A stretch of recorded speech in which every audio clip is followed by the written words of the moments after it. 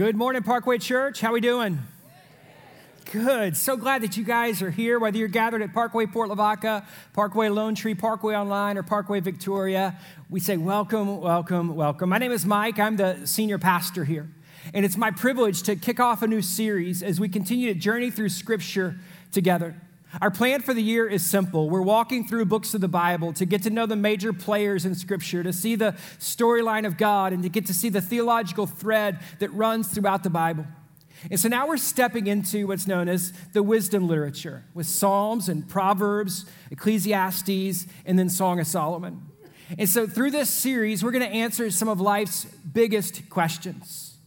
If you've been on social media at all lately, you've seen the tagline, asking for a friend. Like the one who says, is it possible to lose 10 pounds without giving up tacos? Asking for a friend. Is it possible to cook bacon on a flattening iron? Asking for a friend. Or like mine, is it wrong to hope the Cowboys will be doing good this year? Asking for a friend. Friday, I saw somebody in my social feed post, is it okay for a 56-year-old gal to have 16 beers? Asking for a friend. Right now, at one of our campuses, there's a 56-year-old who had 16 beers on Friday night saying, anybody recommend a good church? Asking for a friend. See, the premise behind the whole asking for a friend is we've all got questions, but we're not asking them for ourselves because we're a little embarrassed to ask. We should know the answer to that. Like, is it wrong to eat 13 donuts in one setting? Asking for a friend. You know the answer to that question already.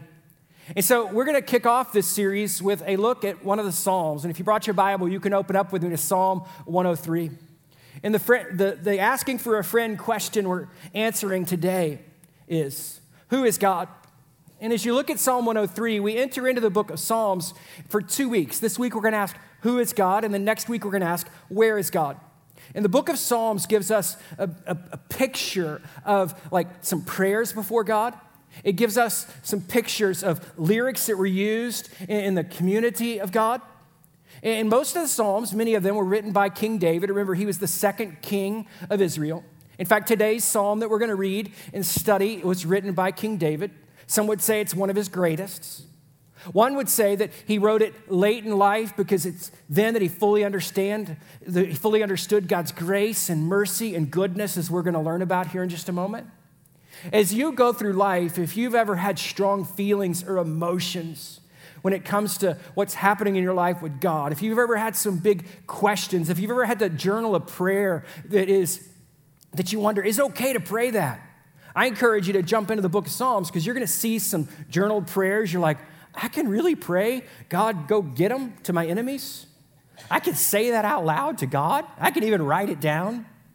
You know, if you've ever experienced a strong emotion where you realize you're broken in your sin and you go, God, create in me a clean heart, change me. You're going to see that in the book of Psalms. I encourage you, if you've never stepped into Psalms, to step in because you're going to see a picture of who God is. You're going to get to know where God is in your life. And we're going to start with a look at Psalm 103. So if you brought your Bible, open up there. As you turn in your Bible, we've also given you a handout that you can fill in some blanks along the way. Also in that handout, there's a list of places where we're looking for people to step in and serve. And it's a real simple process. If you want to get more information on serving in any of those roles, you just fill that out, put your contact information on the bottom, you tear it off, you give it a rip, and then you drop that in the offering plate. So very, very succinctly, I'm asking you to give a rip and find your place to serve. We can all do it. God's gifted us all, and we can all serve him as believers in Jesus Christ. So let's jump into Psalm 103. What we're going to learn are the qualities or attributes of God today. A.W. Towzer says that what you think about God is the most important thing that you think. And so as we talk about our view of God today and answer the question, who is God? It's of the utmost, highest priority. Because if we get the picture of God right, then we will follow and obey and depend upon him. If we get the picture of God wrong, then we won't follow him and depend upon him and obey him as he desires us to do. University of North Carolina called a study together, UNC out of Chapel Hill. Their goal was simple. We want to see what devout Christians think their God looks like. And so they interviewed 511 devout Christians with the simple question, when you pray, what do you think the face of God looks like? And to help them answer it, they gave them essentially like puzzle pieces for a face. They didn't have the puzzle box, so they knew what the end design should be, but they gave them puzzle pieces so that they could build a composite of what they thought the face of God looked like. And in the end, they took all 511 and they synced them up to give us God's mugshot. You want to see what God looks like according to these 511 devout Christians? Here he is. God apparently is a nondescript white guy. God apparently is an everyday Caucasian. If God got accused of a crime, God couldn't be convicted because God looks like all of us, except for our brown brothers and sisters. Friends, one of the things that we see is that the people don't look at God like the drawings of Michelangelo in the Sistine Chapel, right? God's not long beard and like lightning bolts coming out of his fingers anymore. God's not like the hand reaching down from the heaven anymore. What we see when we see the face of God is somebody that looks a lot like you and me. And maybe that's why in the Old Testament and the Ten Commandments, we were told not to make any graven images, not to make any forms of God, because if you try and make a form of God, a picture of God, a face of God, you aren't going to get a true representation of God. In fact, you will only get a God that looks a lot like you. And so today, as we look at Psalm 103, we're going to look at some ways that God says who he is. This isn't us developing a composite sketch of God. This is God giving us a systematic explanation of who he is. So let's jump in. Psalm 103. The first character trait we see in Psalm 103 is that God is holy. Fill in that first blank. God is holy. Psalm 103, verse 1. Praise the Lord, my soul, and all my inmost being. Praise his holy name. As we get our first picture of God, the first look that we get is on his core attribute of holiness. Holiness or purity, holiness or set apart from all sin and corruption. Holiness is a word that describes God perfectly. And one of the reasons it's very important for us to see that our God is holy is because then we begin to build our picture of God, not that he looks like us, but that he looks vastly different than us. The Bible says, be holy for I am holy. You and I have got some work to do when it comes to that being a reality in our life. And I want to remind you that our God is holy, and put it up there up top and praise him from our inmost being, because here's the deal. It's great news that our God is holy and not like us. Because when we follow, depend upon, obey a God who's holy, we won't end up looking more like ourselves, but instead we'll end up living and acting and being more like him. Some Christians today say that you should pursue your best life now. Let me tell you, friends, Jesus did not come for you to simply have an upgrade of yourself. Jesus did not come so that you could have your best life now. He didn't come for you 2.0. He came so that you could be holy. You could be different than you are. Friends, if I'm following God so that he simply improves my life, that's a journey wasted. If I'm following God because he changes my life to look more like him, that's a life well lived. So the question, how holy is your God? Well, he is holy, and we praise him from our inmost being. Second, this God is good. Oh. Not only is God perfect, but God is good. Not only is God holy, but he is good. Psalm 103, verse 2. Praise the Lord, my soul, and forget not all his benefits. The first two qualities of God, holiness and goodness, call us to worship him from the inside, from the very core of who we are. Praise from the inmost beings. And as you think about this holy God who is good, the Bible says, forget not all his benefits. I want to make sure that we all know that there are great benefits to walking with God. We would look and say, God, you are so holy. All you're going to do is subtract from my life because I'm not holy. God, all you're going to do is subtract from my life and take away. When in reality, you're about to see that God isn't the great subtractor, but God is the great adder to our life. God isn't the great subtractor, but God is the one who brings his benefits when we follow him. There's great benefit to following God. It might be real interesting for you to sit on your, just a quiet place one day this week and write out all the benefits you experience because you follow God. It'd be real interesting to see if it sounds and looks like one of these Psalms.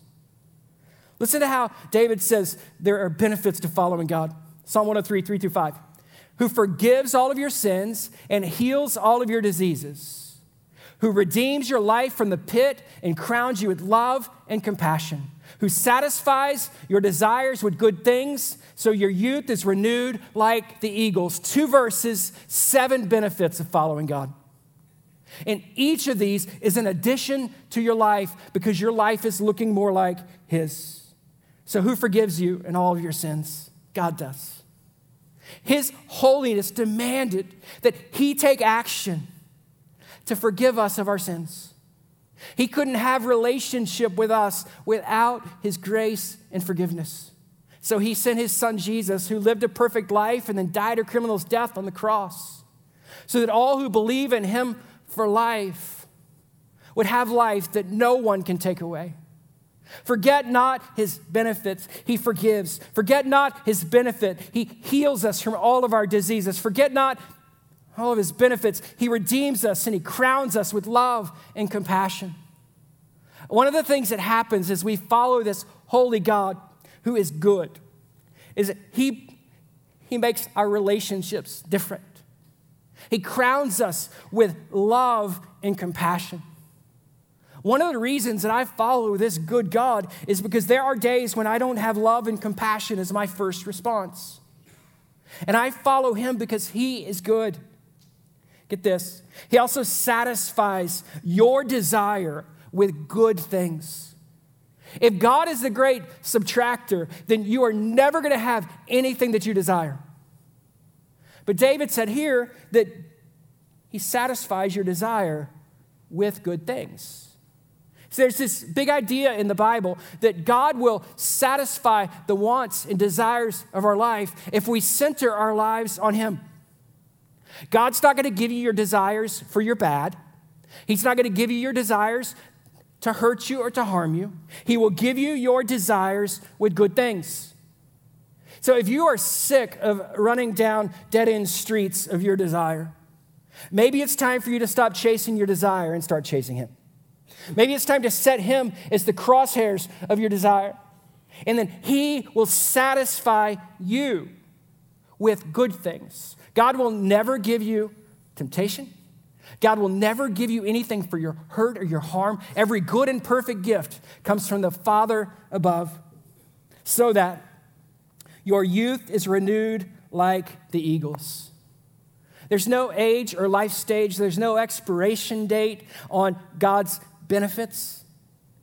Even if you're older, he will renew you. He will strengthen you. He will give you what he gives those eagles, the ability to continue to live and thrive and fly.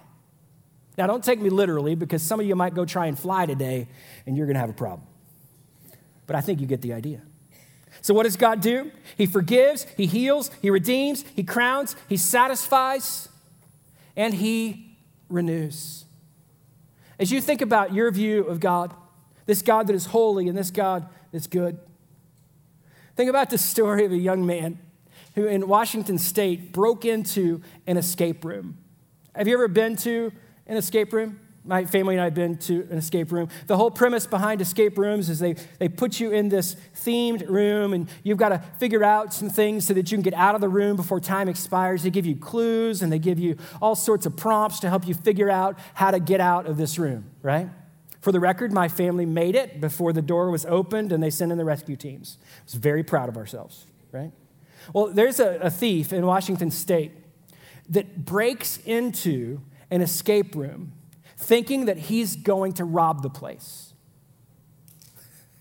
Brilliance of people. Brilliant people.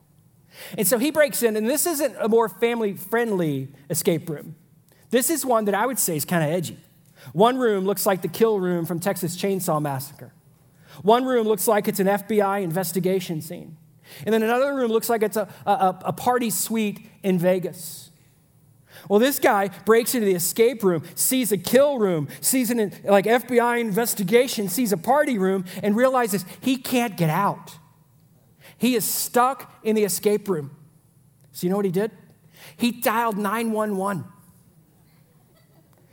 He dialed 911 and said, I need help getting out of the escape room. And so the police came and they gladly helped him out of the escape room. Friends, as you look at your life before God, it says He renewed you from the pit, right? I just want you to get this. You and I are like that thief who broke into an escape room. And that without Christ, there is no escaping. Without Christ, there is nothing but captivity and loss and death without Christ. But who the Son frees, He frees indeed. And when you call on Jesus, when you believe in Jesus for life, He forgives you. Which means He doesn't come to free you in such a way that He's going to arrest you. He comes to you and frees you in such a way that He will give you life. Forget not all of His benefits. For our God is holy, and our God is good. Next, as we continue reading in Psalm 103, the Bible says and teaches us that God is active. Psalm 103, verse 6, the Lord works righteousness and justice for all the oppressed. If you're one who writes in your Bible, you might underline or circle or double underline, the Lord works. See, we don't follow a distant deity who started the world on its axis and then stepped away. We aren't simply a part of providence. We are relating to, following, believing in, obeying a God who's actively involved. The Lord works. He's not playing hide and go seek with you. Listen to Psalm 103, verse 7. He made known His ways to Moses, His deeds to the people of Israel. Your God is not playing hide and go seek. Your God is not a distant deity. Your God is a God who is active and who's making Himself known. He is involved. So God is holy. God is good. God is active. Number 4, God is loving. You say, Mike, I don't know, but how can God is loving be the fourth quality on this list? 1 John chapter 4 says that God is love. And so it is core to His character. Mike, how can it be number 4? Well, let's unpack that together and see that in all of His attributes, God is loving. In His holiness, He is loving. In His goodness, He is loving. In His activity, He is loving. But we can't miss the fact that Psalm 103, verse 8 says, the Lord is compassionate and gracious, slow to anger, and abounding in love. How does God express His love? Well, one of the ways, He's compassionate and gracious. He's slow to anger, abounding in love.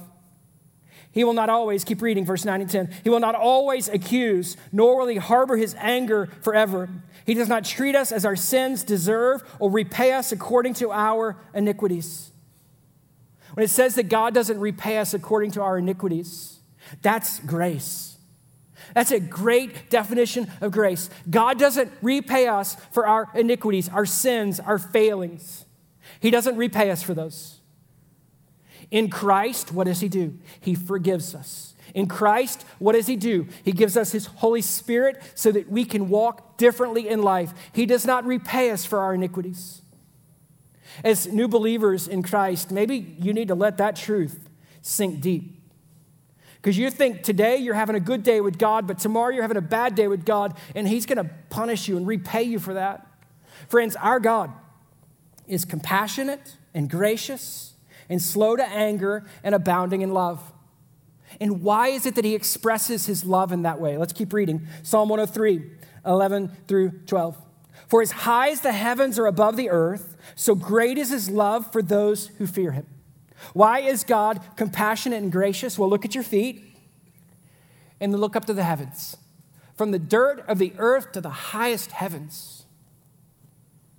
That's how much God loves you. I see no limit to God's love. And why is he compassionate and gracious? For as far as the east is from the west, so far has he removed our transgressions, our sins from us. So you look all the way to the left, then you look all the way to the right. And as far as you can see in either direction and further, that's how far God has removed your sin in Jesus Christ. That's how much you are forgiven. That's how gracious and compassionate he is. So the next time you're wondering, how loving is my God? You look at your feet. From the dirt of the earth to the highest heavens, that's how much my God loves me. And from my left to my right, God proves that he loves me because he removed my sin. He removed my dirt. He removed my failing from me because he is kind and he is compassionate and he is gracious. He is God. Psalm 103, 13 through 14. As a father has compassion on his children, so the Lord has compassion on those who fear him. For he knows how we are formed. He remembers that we are dust. David goes to an image and says, just like a father loves his kids. And again, remember, this is the perfect holy father who is good. This is the perfect holy father who's active and working on behalf of his kids. This perfect, holy, good, active father. He loves us and has compassion on us because he remembers where we came from. Just like we love our kids in a special way despite their failings, just like we love our kids in a special way because we know from which they came, David says, God loves you because he remembers that he's the one that breathed life into dirt and created Adam. And he's the one that out of Adam created Eve. Why does your God love you? Because he knows you so much. He knows you so well. Why does your God love you? Because you are his in Jesus Christ. So how loving is our God? From the dirt of the earth to the highest of heavens, from the left and to the right. That's how much my God loves me and how much my God loves you. The next quality of God that we see in Psalm 103, you can fill in this blank. God is eternal. What a beautiful word picture David draws next. Psalm 103, 15 through 18.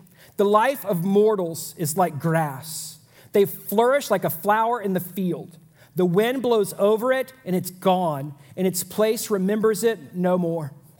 So David says that men and women and kids, they're like a weed in the field. It grows a flower like a dandelion, and then the wind blows and it's scattered, and no one remembers where that weed was planted. It's gone. But God is altogether different. And here's the deal. We are building our picture of God not on a temporary perspective of man, but instead on an eternal view of God. Verse 17 and 18, Psalm 103. From everlasting to everlasting, the Lord's love is with those who fear him, and his righteousness with their children's children, with those who keep his covenant and remember to obey his precepts. So this God loves you from the dirt of the earth to the highest heavens. This God loves you so much that he separated your sin from you as far as the east is from the west. This God loves you so much and is so eternal that time from everlasting to everlasting is no object for him. How long is God going to love you? Forever and ever. How long has God loved you? Since the beginning of time. Because from everlasting to everlasting, that's our God. One of the things that I learned, and I'm still learning about raising teenagers, and if you've raised teenagers or are raising teenagers, you're going to see this too. Teenagers have a very limited perspective when it comes to time. You hear the words always and never from teenagers. You never let me go out with my friends. Well, I kind of remember 3 days ago, you went to the movies with your besties and had a good time. Yeah, but for the last 3 days, you've never let me go to be with my friends. Or that limited perspective of, they're always mean to me. They're always mean, and I don't know what to do. Well, no, because 2 days ago you were texting and having fun. You hit a rough patch. Well, the last 2 days, they've always been mean. Do you see why we don't build our lives on the limited perspective of men and women? But instead, we build our lives on the eternal nature of God? Because our feelings are like a weed that gets blown away.